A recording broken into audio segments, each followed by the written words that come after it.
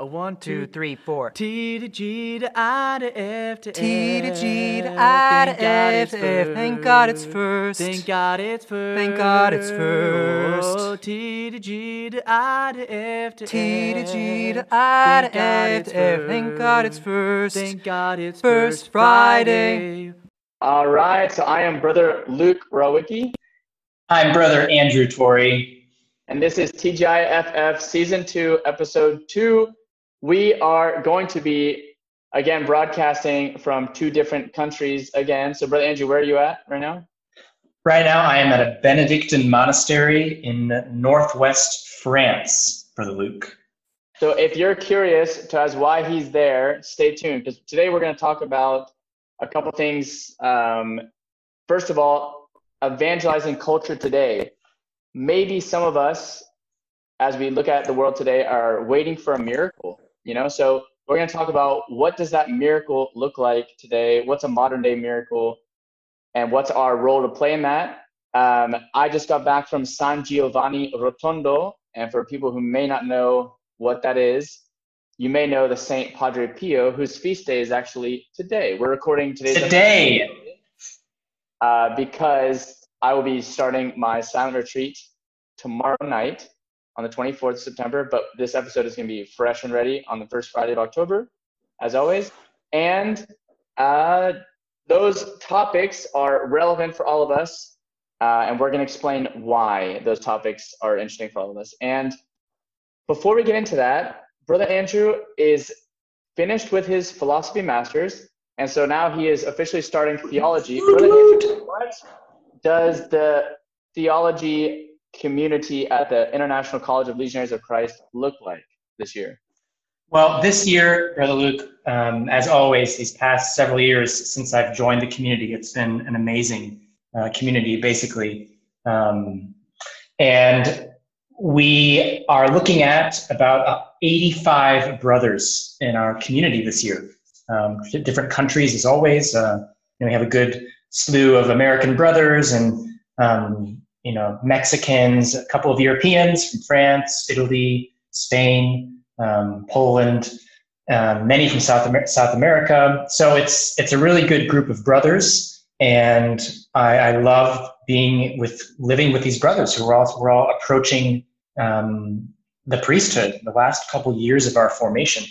So that's what the theologians look like. There's 85 of them this year, with about 5 or 6 priests who sort of help us as superiors and formators. And then there's a whole other building in our seminary where there are going to be about 60 or 70 younger brothers who are studying philosophy. And so all in all, there's about 150 or so brothers with about, I would say, 50 priests in the house. So about 200 of us in the house this year. Okay. And so we're excited that, I'm excited that Brother Andrew's now starting theology, and he's starting off on the right foot, I think, at a Benedictine monastery, because this is responsibility as he began a couple years ago arriving to Rome. He's going to continue to be our song director, chant director, and not only that, but there's an exciting new debut coming of the songbook that has been long in coming of editing, and so basically it's the songs we sing during masses and during adoration and things like that. And so once that comes out, we'll tell you more about that. But to get into our theme, so now that we've talked a little bit about what this year looks like for both of us, I'm actually in my last year of theology, but Andrew's in his first of 3 years. So my diaconate ordination is now looming, but I'm excited about Yeah, Brother Luke, what do you think about that? You only have one more, you have less than a year before you're a deacon. Yeah, it'll be probably next summer, July, August. Very excited about that. Yeah, this next step, it's now beginning the sacrament of holy orders, the diaconate ordination. It'll give me an opportunity to take another step towards the altar, and also I can now have the power to, do baptisms and to anointing of the sick, maybe? No, you can't. You can't do that. No, not yet. That implies forgiveness of sins. That's true, the confession. Well, any seminarians out there who are listening, if you are a deacon, you cannot do the anointing of the sick. No, but, Okay. but it doesn't necessarily imply confession. Well, it implies when you receive the anointing of the sick, your sins are forgiven. Now, I don't know, I haven't studied it, so I don't know if that's the precise reason why a deacon can't dispense that sacrament. But I know that if a deacon tries to do that, that sacrament is invalid. So yeah, heads will roll. Watch out. Exactly. So those are all the things I need to, brush up on as I get closer, and also like house blessings. There's a lot of really awesome things that deacons can do as they prepare for. They can give homilies during the mass. They can read the gospel. So yeah, I can't believe you're already at the threshold here. I remember when you arrived in the candidacy, with just a white undershirt, and shorts, and they're in Cheshire, this guy just coming from California, just hopping on the bandwagon, and then you stayed a week later and you changed into candidacy, and now you're going to be a deacon next year, man. And that's a perfect segue into our episode today, because we want to talk about miracles. What does the world need today? Who are modern day saints? I think it's every vocation to the priesthood, to marriage, anyone being faithful to their vocation is a miracle. So let's talk about that. Brother Andrew, you have now been at this monastery for 4 or 5 days, I think. And just recently you talked to the oldest monk at the abbey, and you kind of asked him his advice on, I don't know, the priesthood, his vocation. What did you learn from that conversation related to this theme of evangelizing culture today, the society, and the Dunque hermeneutic? That's right, the Dunque hermeneutic, which we apply always to every event that we talk about. And whenever there's a what, there's a why. Right, Brother Luke? So that's when you look at some event, something that's happened, there's always something that we can look at. And then we take a step back and ask, why? I saw this movie and it really affected me. Why? I had a deep experience in prayer and it gave me a desire to do, an act of charity. Why? I really didn't like what this politician said. Why? So it's always not to just stay on the level of just going with the flow, but it's, stepping out of that, common movement of thoughts and opinions and emotions to be a little bit more critical, right? So yeah, I'm here at this monastery in France. It's a very beautiful experience. I've been here about a week. And the reason I came here is because, like you said, I'm in charge of the music at the seminary, the liturgical music. And I have to direct Gregorian chant for the community. So that means I go up in front of the community and I have to move my hand in an elegant, peaceful, forceful way so that the whole community sort of follows the rhythm. Because if you go to YouTube and you search Gregorian chant, you'll notice that it's very different from modern day music. It's a sort of a slow, smooth song in which many syllables of the words have many notes. So, for instance, if I sing the Salve Regina, it's a hymn to Mary. It's very beautiful. The one that we sing on Saturday, it goes like this, the beginning. Salve Regina. So some parts of Gregorian chant start off powerfully, and then there's like a crescendo, like a moment of climax, and then it kind of goes down. So the reason I'm here is I'm learning how the monks at this monastery in Solesmes, how they sing, because there was a great renewal of Gregorian chant here in the 1800s. And so this is sort of like the Mecca for chant. I remember in our novitiate, so the first 2 years of our seminarian formation, so we had this German chant director priest who's still there, Father Andreas Kramartz, and he was very demanding. He's a legend.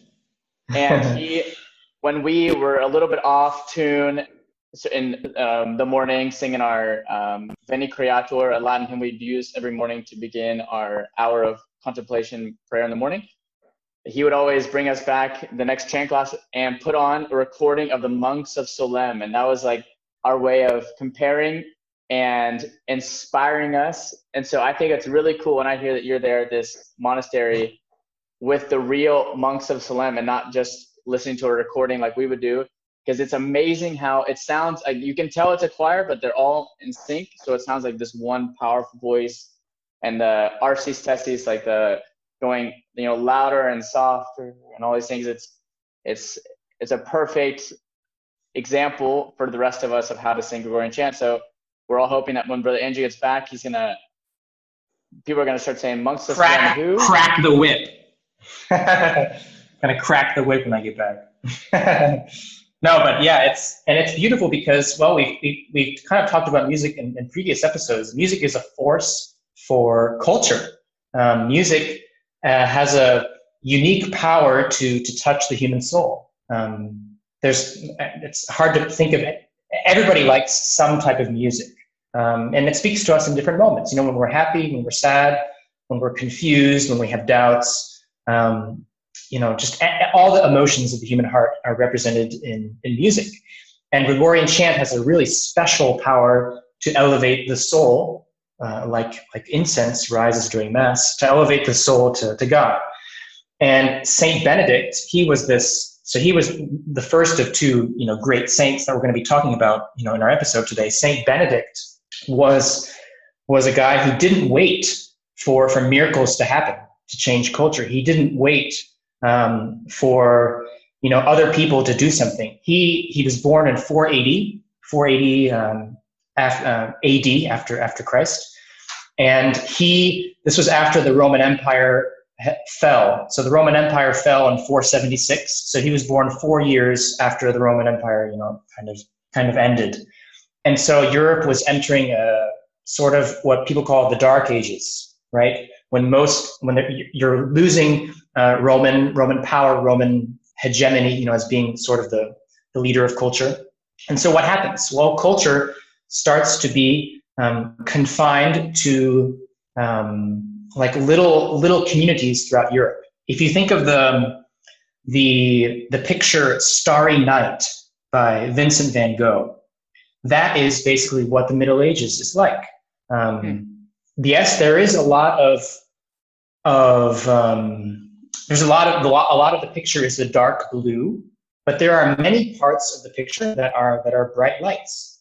And Saint Benedict, he started the bright lights. He started a community of men who wanted to follow Christ radically. And he came from an educated family. He had opportunities. He could have pursued a great career in law or letters or whatever. But he decided, what, I don't want to dedicate my life to some worldly opportunity or job or whatever. He wanted transcendence, and so he went out. He left. He was born near Rome, and he went out to these caves in the Italian countryside, and he experienced God there in prayer for several years. And he slowly men started to know about him, and they would go for him to advice, and he slowly started to create this community of men who lived together in communion, and who would sing psalms, and who would celebrate the Mass together, who would share meals together, who would pursue holiness.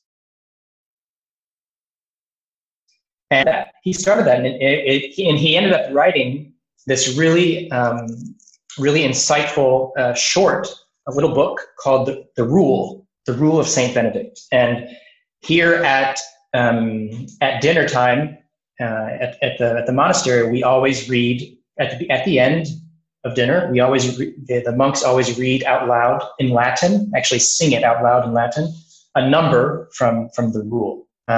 So Saint Benedict, he didn't wait for these big amazing events to happen. He said, I feel like God is calling me to, I don't know what exactly, but I need to do something, and he did it.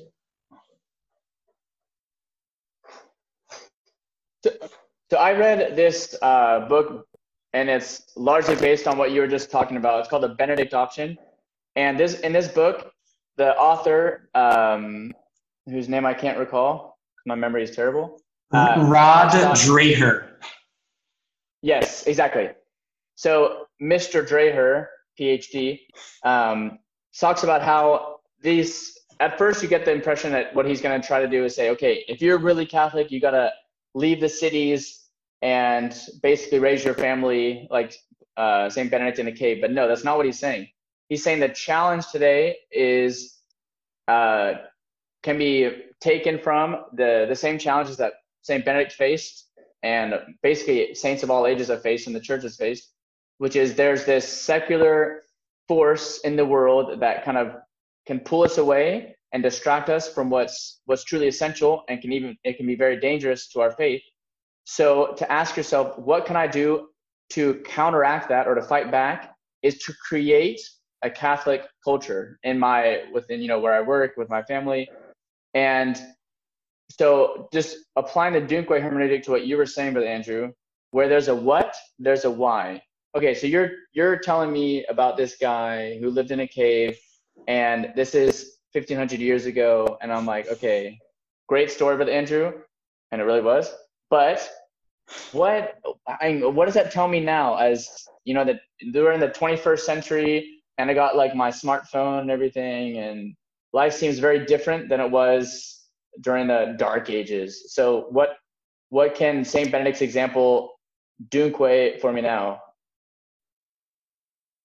Well, one of the big things that Benedict said in his rule was place nothing before the love of Christ.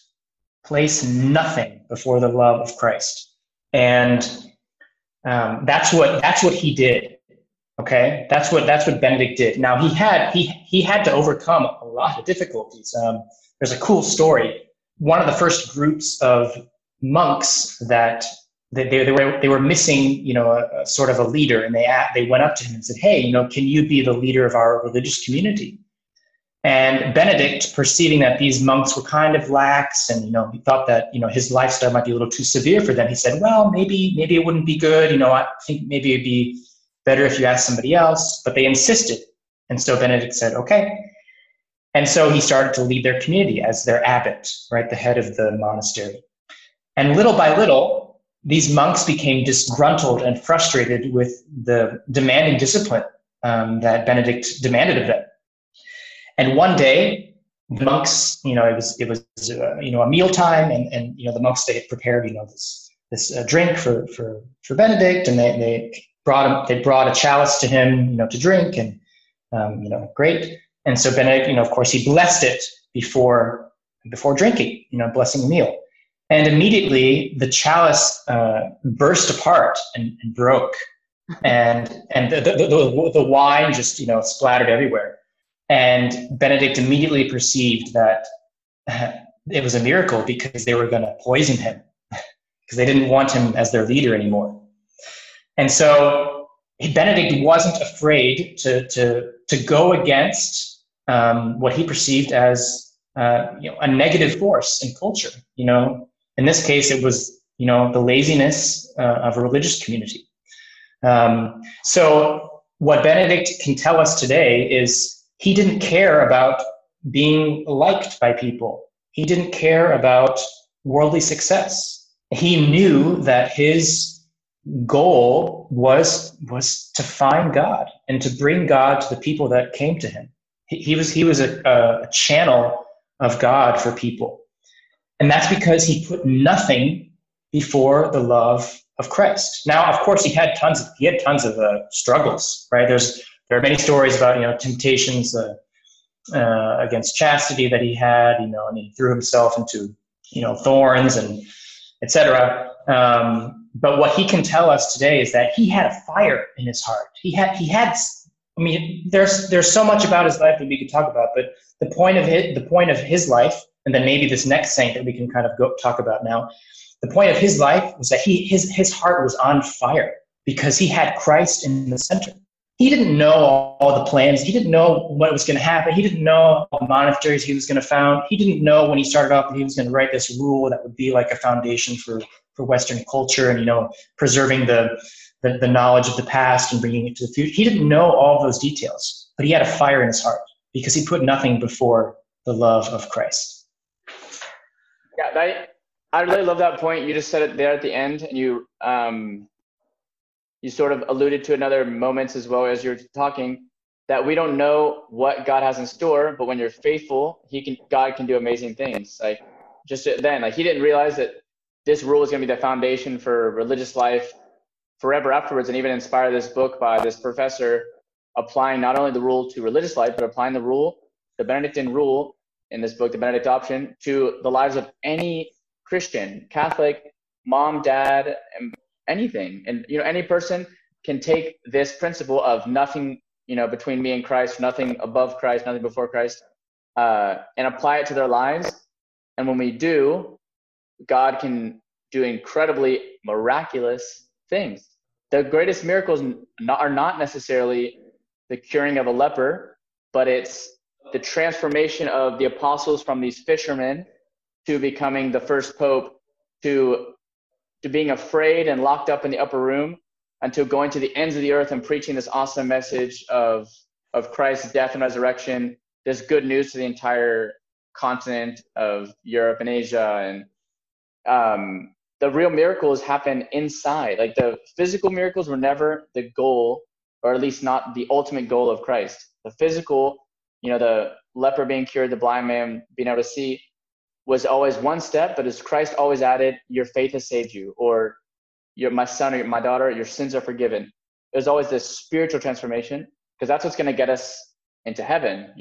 If I can see and I can run marathons and I can do all these awesome things, but it's, inside I'm a total jerk and I'm far from God and everything, like, how does that really help me in the long run? That's a modern translation of St. Paul. If I can sing and I can run marathons, but I'm a jerk, then what's it all worth for? That's basically quoting Corinthians, right? If I can speak all these languages and I give my body to be burned, but have no love, then it's worth nothing. Yeah, exactly. So the miracle we can look for today that is not beyond our grasp, it's just one small yes today away from happening and from being actualized, is the spiritual ones, the interior miracles. And so I think we can ask ourselves too, what is a small yes I can say today to Christ to put him above my worries about my job, my worrying about what other people think of me, because those things get in between us and Christ. But you take another saint, going off tangent, Mother Teresa. She had no idea what was God's amazing plan for the missionaries of charity. She just knew that he was calling her to leave the congregation she was a part of, because for those of you who don't know, she was already a sister with the Loreto sisters. And then she felt she heard a voice and had some visions and in her prayer, and she knew God was calling her to leave that order to start working with the poorest of the poor. To start a congregation, yes, but to see the fruits of that and how it expanded so fast, and to see that she would win Nobel Prizes and she would help us, like none of that was in her plan, but it was in God's plan. And it started with her saying, yes, today I'm going to take this next step because you're asking this of me. And that's what St. Benedict shows us. And that's what Padre Pio, whose feast day is today. So it's really cool that a huge blessing. I was able to go and be there at his shrine, at the sanctuary, the last couple of days with Padre Pio, and to see the same thing. He was a man who, like, even the Capuchins there talk about it, was not necessarily learned, intelligent, speaking bunches of languages, but he was someone that burned with a fire to evangelize and burned to save souls. And there's so many incredible stories of him bilocating and of his, being in ecstasy and prayer of 3-hour masses because he was so enthralled by this miracle of the Eucharist and the reality of the incarnation, that in the Mass, every Mass, it's Calvary being presented again and our redemption being played out. That Mass is 3 hours. Like sometimes we complain when the homily is a little long, Mass is 3 hours. And he had stigmatas, and so his hands and his feet and his side were also wounded with the same wounds of Christ. Okay, incredible. And how does that, again, the Dunque, where there's a what, there's a why. Like what I got from my, very short visit to San Giovanni, not only was the desire to read some more about Padre Pio, because it's an incredible life, but it's not so different than what I'm called to do as a seminarian, and Brother Andrew and I as future priests, which is God has given each of us souls to save. Like he has something in mind for Brother Andrew and I in our future ministries.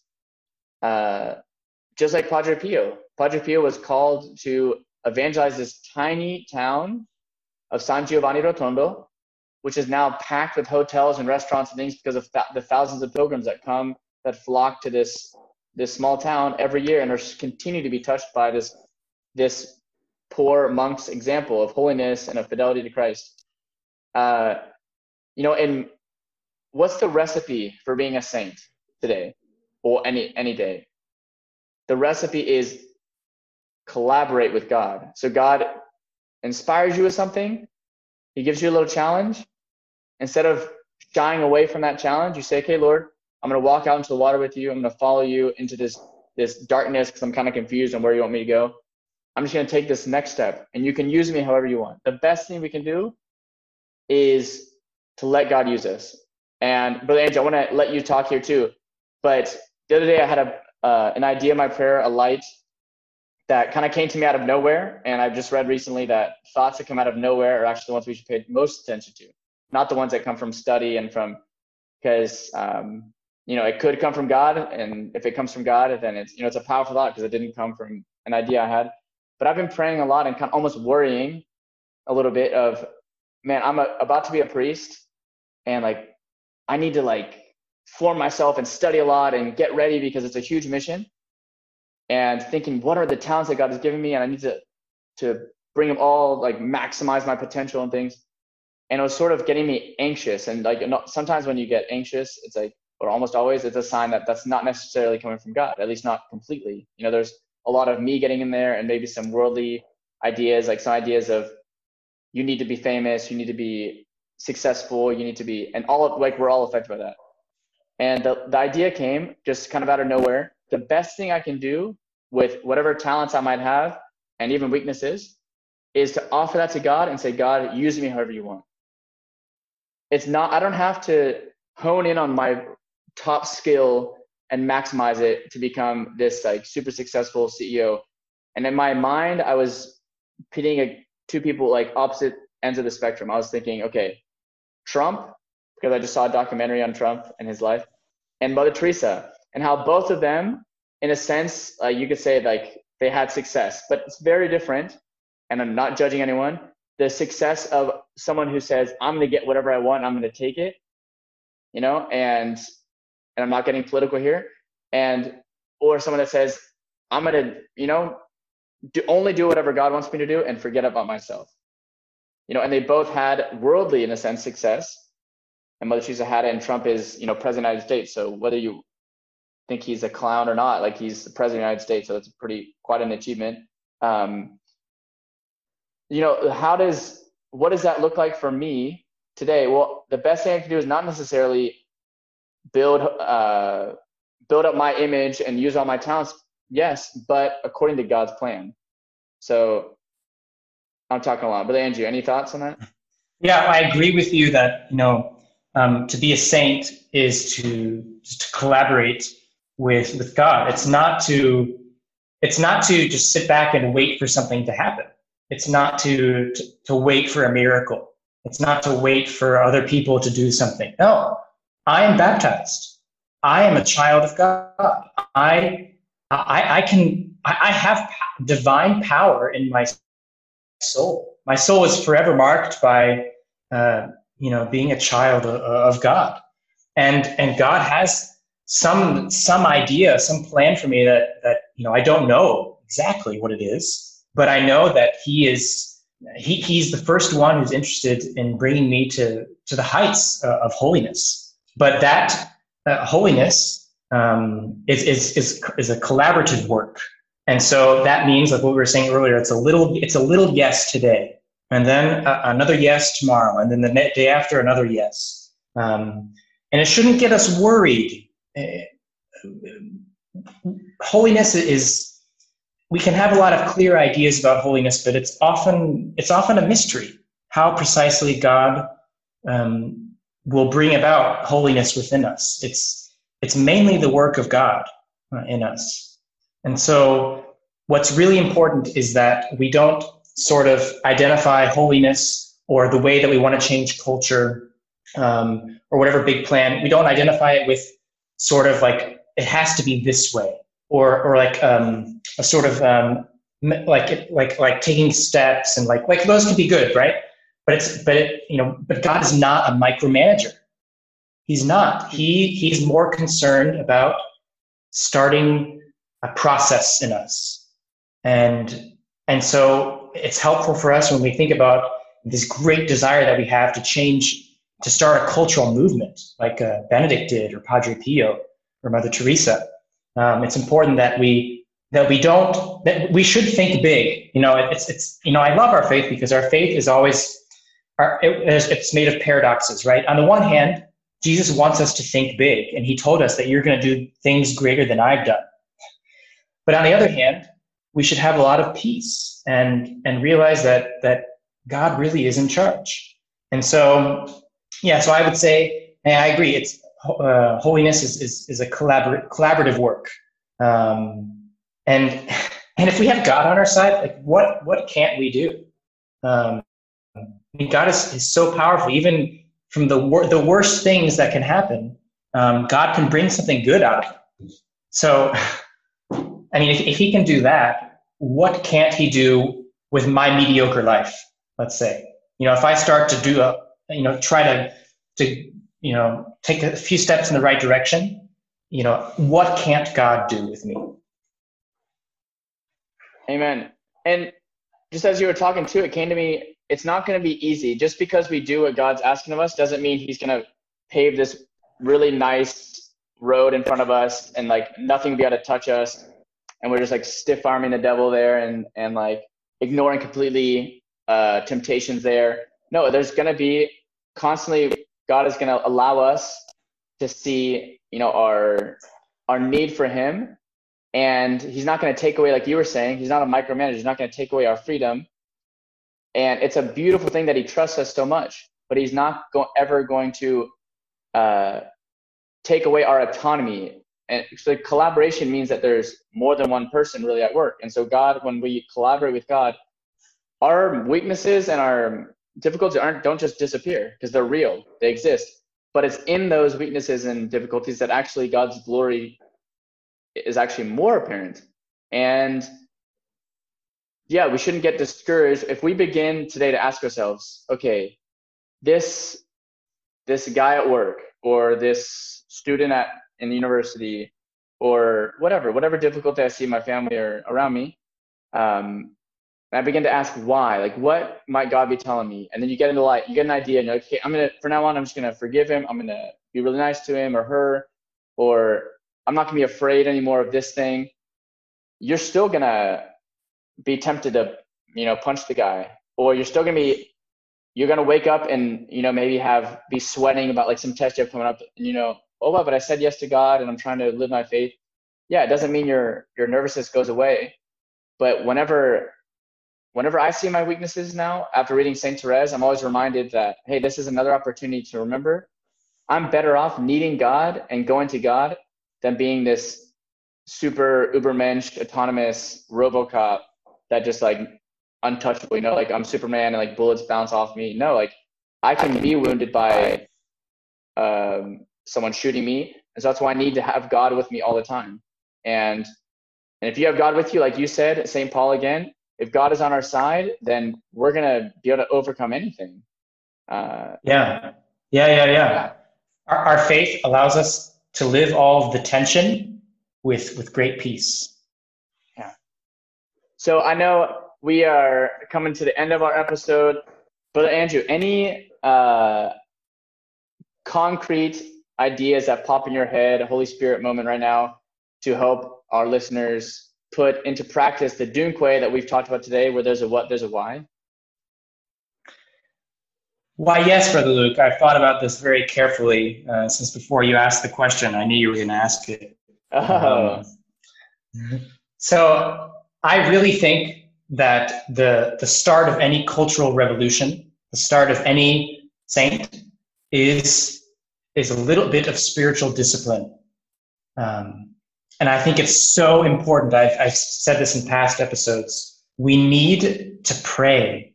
We need to pick up our Bible. We need to dedicate time every day. And it's going to be hard. And so we need to pick up our cross too. And once we start dedicating those 10 minutes or 15 minutes every day, then little by little, God is going to expand in our souls. Who knows what's going to happen? Like the concrete things, like your life, you'll start to see new colors. You'll start to perceive events in a different way. You'll start to be more at peace. But it's so important to have a regular life of prayer every single day. That's what I think. That's I think one way that we can put into practice what Saint Benedict said. No, putting nothing before the love of Christ. Beautiful. And I'm going to add to that the need to pray. I'm going to add to that, read a book of a saint, or even just like find a news article that's positive about something good that's happening in the world.